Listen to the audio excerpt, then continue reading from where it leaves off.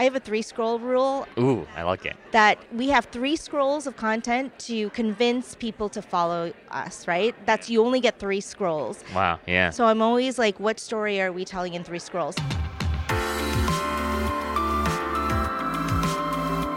Hey there, and welcome to the Enrollify podcast. Each week, the Enrollify podcast equips you with insights into how the latest trends in marketing and technology are affecting today's enrollment marketers. Every episode is designed to inspire new, creative ideas for how to optimize the resources you do have to generate the results that you need. I'm your host, Zach Buzy-Cruz. Welcome to the show.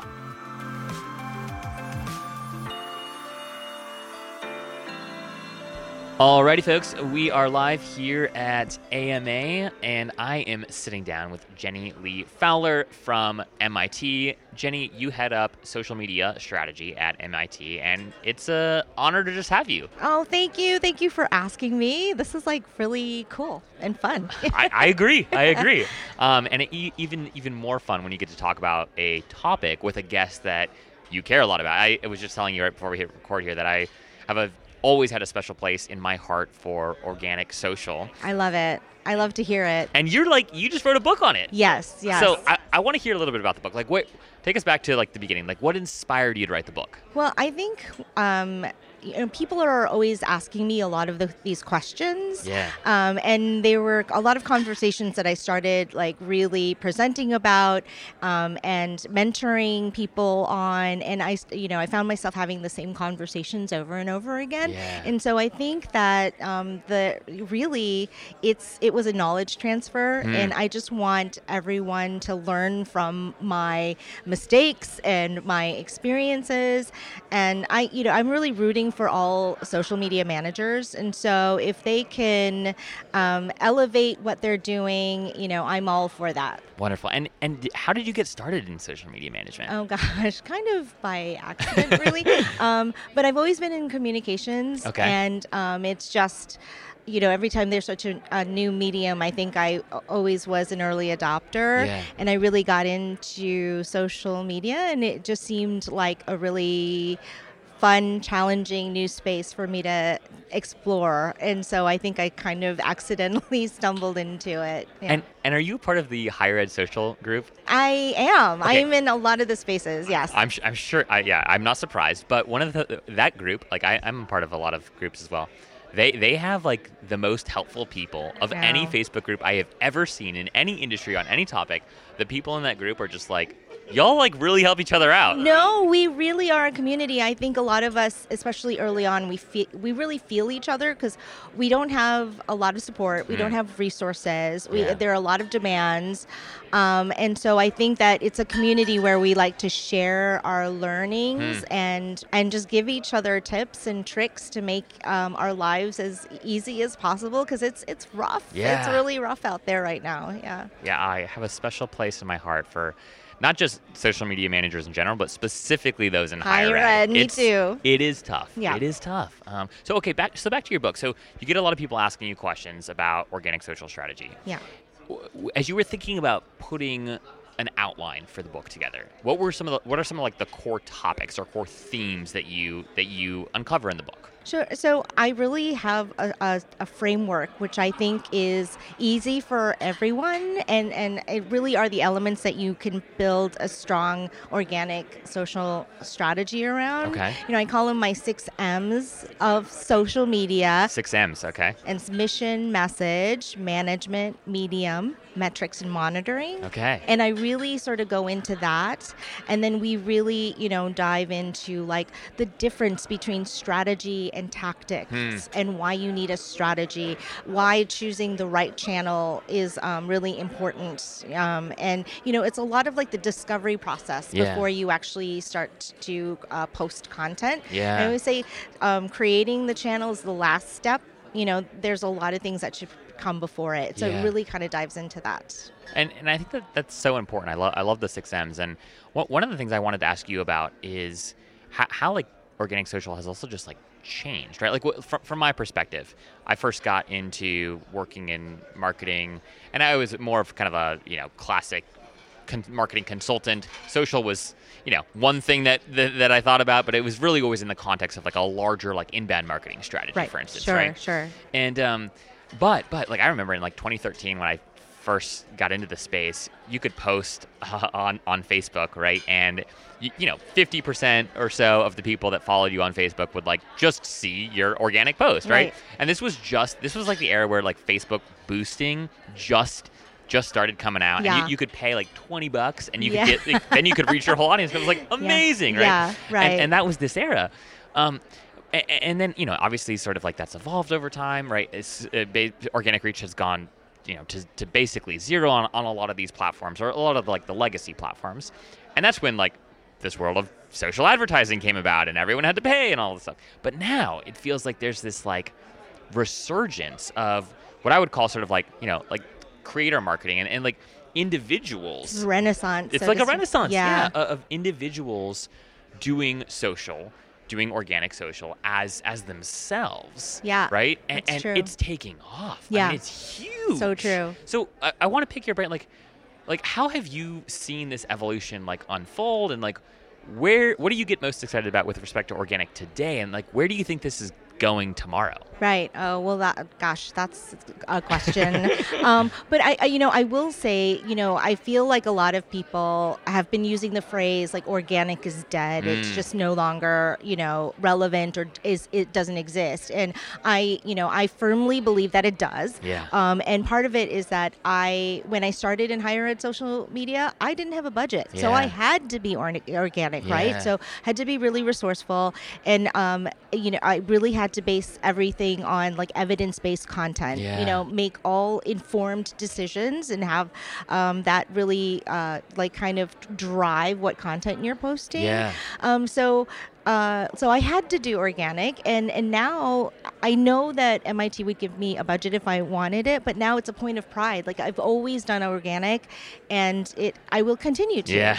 Like I love that I can say I've never boosted a post and I've never done paid social. That's amazing. Like I love that I could say that, and we have like an audience of more than 5.5 million total social media on all of our active platforms. But it's just difficult. It's not dead. It's just difficult, and I think it really has to do with listening to what your audience is wanting from you, what your audience is engaging with, and just doing more of that. I do feel like this is like social in its purest form. Right? Before it was monetized, it was like people were just posting things, and then we were just liking it. And so I just love how it's just like the purest form of social. And it's really challenging, especially when we do go into a new platform. Like even 1 or 2 likes gets me really excited still. And I just sort of love that feeling, and love that feeling of growing from just the ground up. Where is social going? That's a really interesting question. I think that people are sort of longing for the days when the algorithm wasn't such a mystery, and we can kind of like just talk to each other.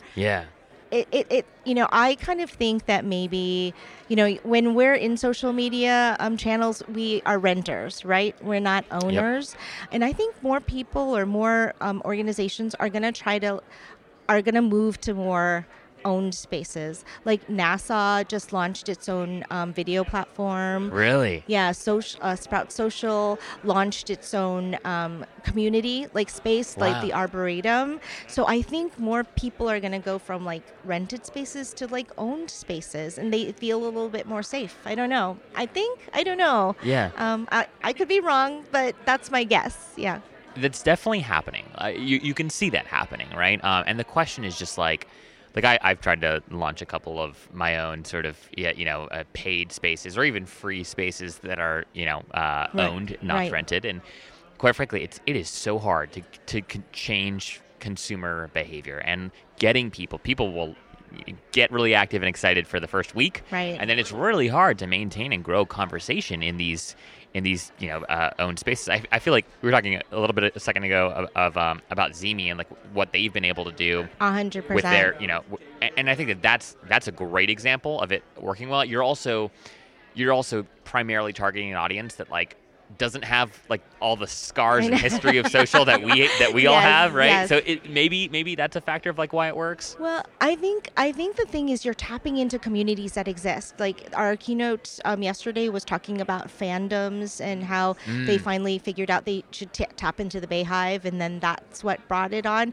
I think it's not so much like you're trying to get everyone to join. You're trying to get existing fandoms to join. You're trying to get your people and your community that already exists onto that platform. And that's a little bit of a lower lift than like starting from a community from scratch. Right, exactly. So I think that's where like fandoms are going to be huge, you know, and you just have to find your people and listen to them and grow your channels, you know, leading with humans, right? Leading with people.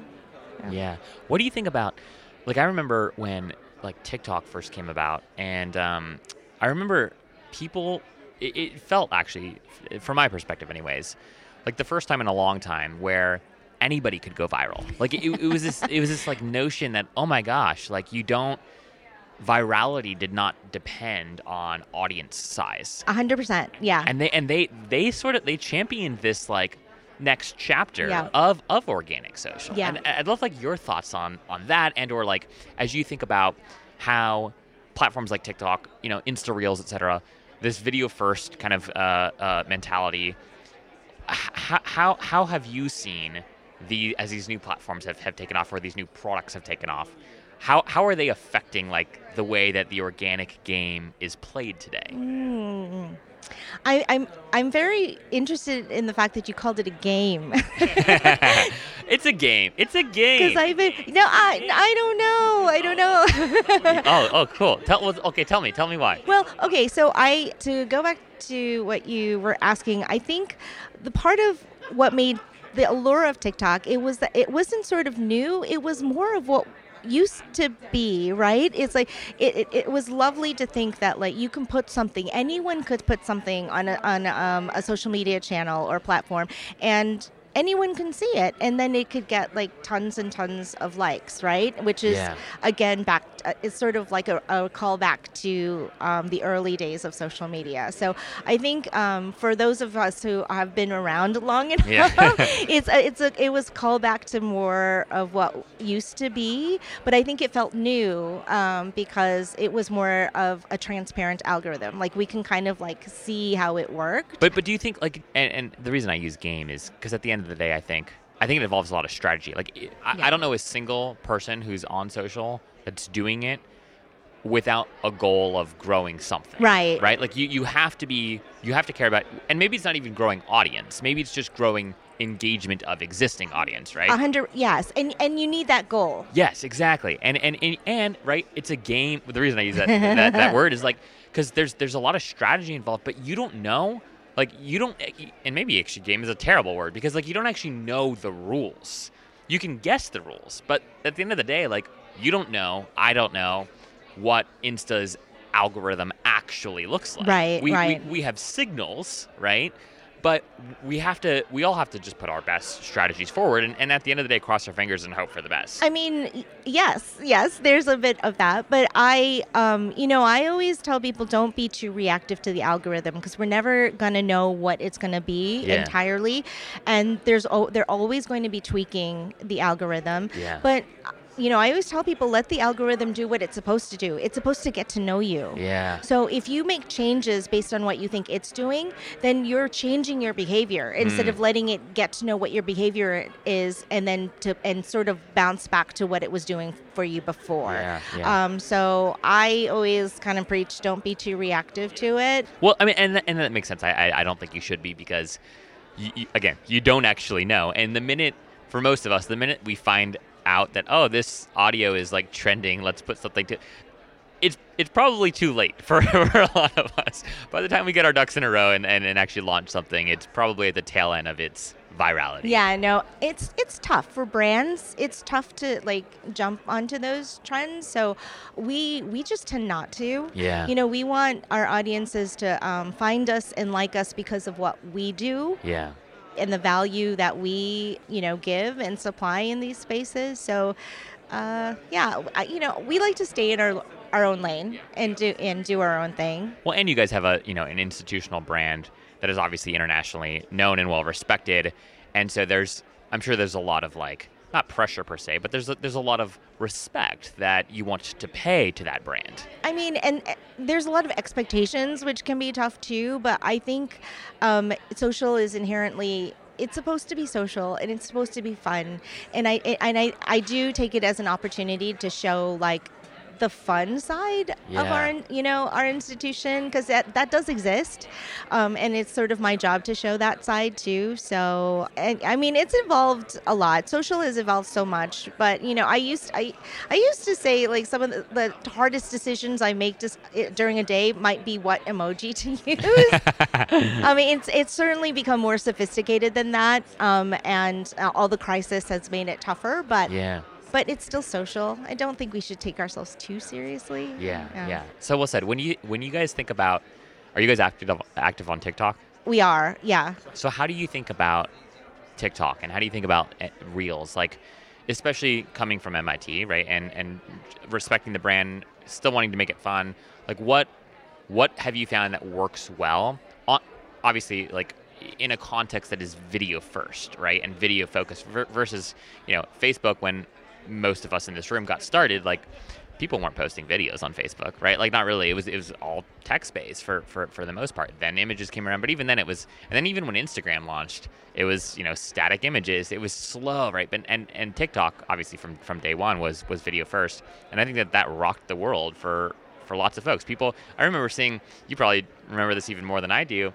You'd see the TikTok videos that were landscape. Is that the right? Yeah, yes, landscape, right? Yes, people sharing a video on TikTok in the wrong format. I think it's the vertical format that really sort of shook everyone in the corner. We're what is this? We have to, now we're doing it 9:16 instead of 16:9. So our audience still likes our sciencey, quirky numbers. Research. That's at the end of the day, that's what our bread and butter is, and so there's no reason. That's what people want, and from us, there's no reason for us to change that at all. That's always worked for our YouTube strategy, and so we just kind of extend that to other video platforms. Yeah. But it's fun. I'm trying different things. We try, we use a Harry Potter filter. We're trying to do different things, but it's always the science and the research stuff that always does the best. Yeah. And so it's nice to really have a sense of what your audience wants. Yeah. So I guess it's nice for us in that way, especially if you're a new brand trying to start off and find your voice. That can be really, really challenging. But do you get pressure from folks? In what way? Meaning, I'm thinking about, right, you being very, and again, obviously science and technology, very, very MIT-y, right? Yes. But what about other programs or other aspects of the institution that feel like their voice might not be represented? How do you because I think what you just said is spot on. And I was just having a conversation with somebody about branding a second ago, right? And our whole point was one of the biggest mistakes that schools make is trying to be all things to all people, and especially in their marketing collateral. And how do you balance being a place? Universities are incredibly diverse places, right? How do you balance showcasing your diversity while also being very specific about but we're for these kinds of thinkers and whatnot? Yeah, just because that type of content works. It does the best. It doesn't mean we're not showcasing our culture, our art. My mission is to show that we have really diverse population. Our community is really international. It's it's very broad. Yeah. And so it's we just amplify our community. It's I just make sure when you're scrolling on our timeline, when you I make sure in 3 scrolls you see a woman, you see a person of color, and it's not a challenge. They're just naturally a part of our community. So it's not like I have to go hunting for those pictures. I just make sure that they're evenly, like I'm strategic in how often we post, right? Yeah. So that in because I have a 3 scroll rule. Ooh, I like it. That we have 3 scrolls of content to convince people to follow us, right? You only get 3 scrolls. Wow, yeah. So I'm always like, what story are we telling in 3 scrolls? So I'm always looking at our content as a consumer or a follower to see what we're showing them in 3 scrolls of content. And I always make sure it's like our full story, right? Yeah. Our student culture, there's a woman, there's a man, and there's a part of not the classroom, but what's happening outside of the classroom, and the arts and theater. I love that. That is like a perfect little takeaway that anyone listening to this conversation today can go and audit themselves, right? Like, great, yes. Audit yourself. Do the 3 scroll, the Jenny approved 3 scroll method, and see whether or not in 3 scrolls you are accurately articulating the mission of your respective institution. Right. Would you follow you? Yeah, exactly. Yeah. Would you follow your brand? And you'll surprise yourself. Like sometimes I'll look at my timeline and I'm like, oh, I need color. Like I'll have like posted 3 black and white, or like an X-ray and 2 black and white pictures in a row. Yeah. And then it'll dawn on you like, oh, I need color, or I need a campus photo. It's all indoors. So you look at it, it's really informative. Well, Jenny, this has been a great little conversation, and I appreciate you taking time to come on and talk a little bit about how you see the social landscape. I want to encourage folks to buy your book. So how do people find your book? Like, what's the best way for them to access it? Yeah, so it's currently on pre-order. Okay. It's like Kogan Page. It's KOGAN Page, PAGE.com. Okay. And you just type in my name and you can pre-order, but it'll be out the day after Christmas in all of the spaces. Wonderful. Like everywhere. If you're interested in learning more, then yeah. Well, for what it's worth, too, I think we didn't get time to talk about this today. We'll have to have you back on, but I think that like the next chapter of organic social, is really aligned with like creators and like the individual personalized, like personal brands. And I think personal brands are going to have this huge moment with organic social, because it's a lot easier to grow organic social as a person than it is as a page or as a business account. Brand, yeah. Yeah. But yeah, we'll have links to your book in the show notes below, and then as the book comes out after Christmas and once it's not available on Amazon, we'll go ahead and update that as well. Yeah, thank you. It was great. It was so great to meet you. This was a great conversation. Yeah, likewise. Thanks for the time. Thank you.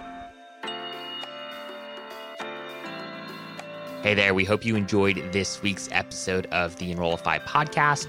The Enrollify podcast is brought to you by Enrollify, a learning community for enrollment managers and higher education marketers.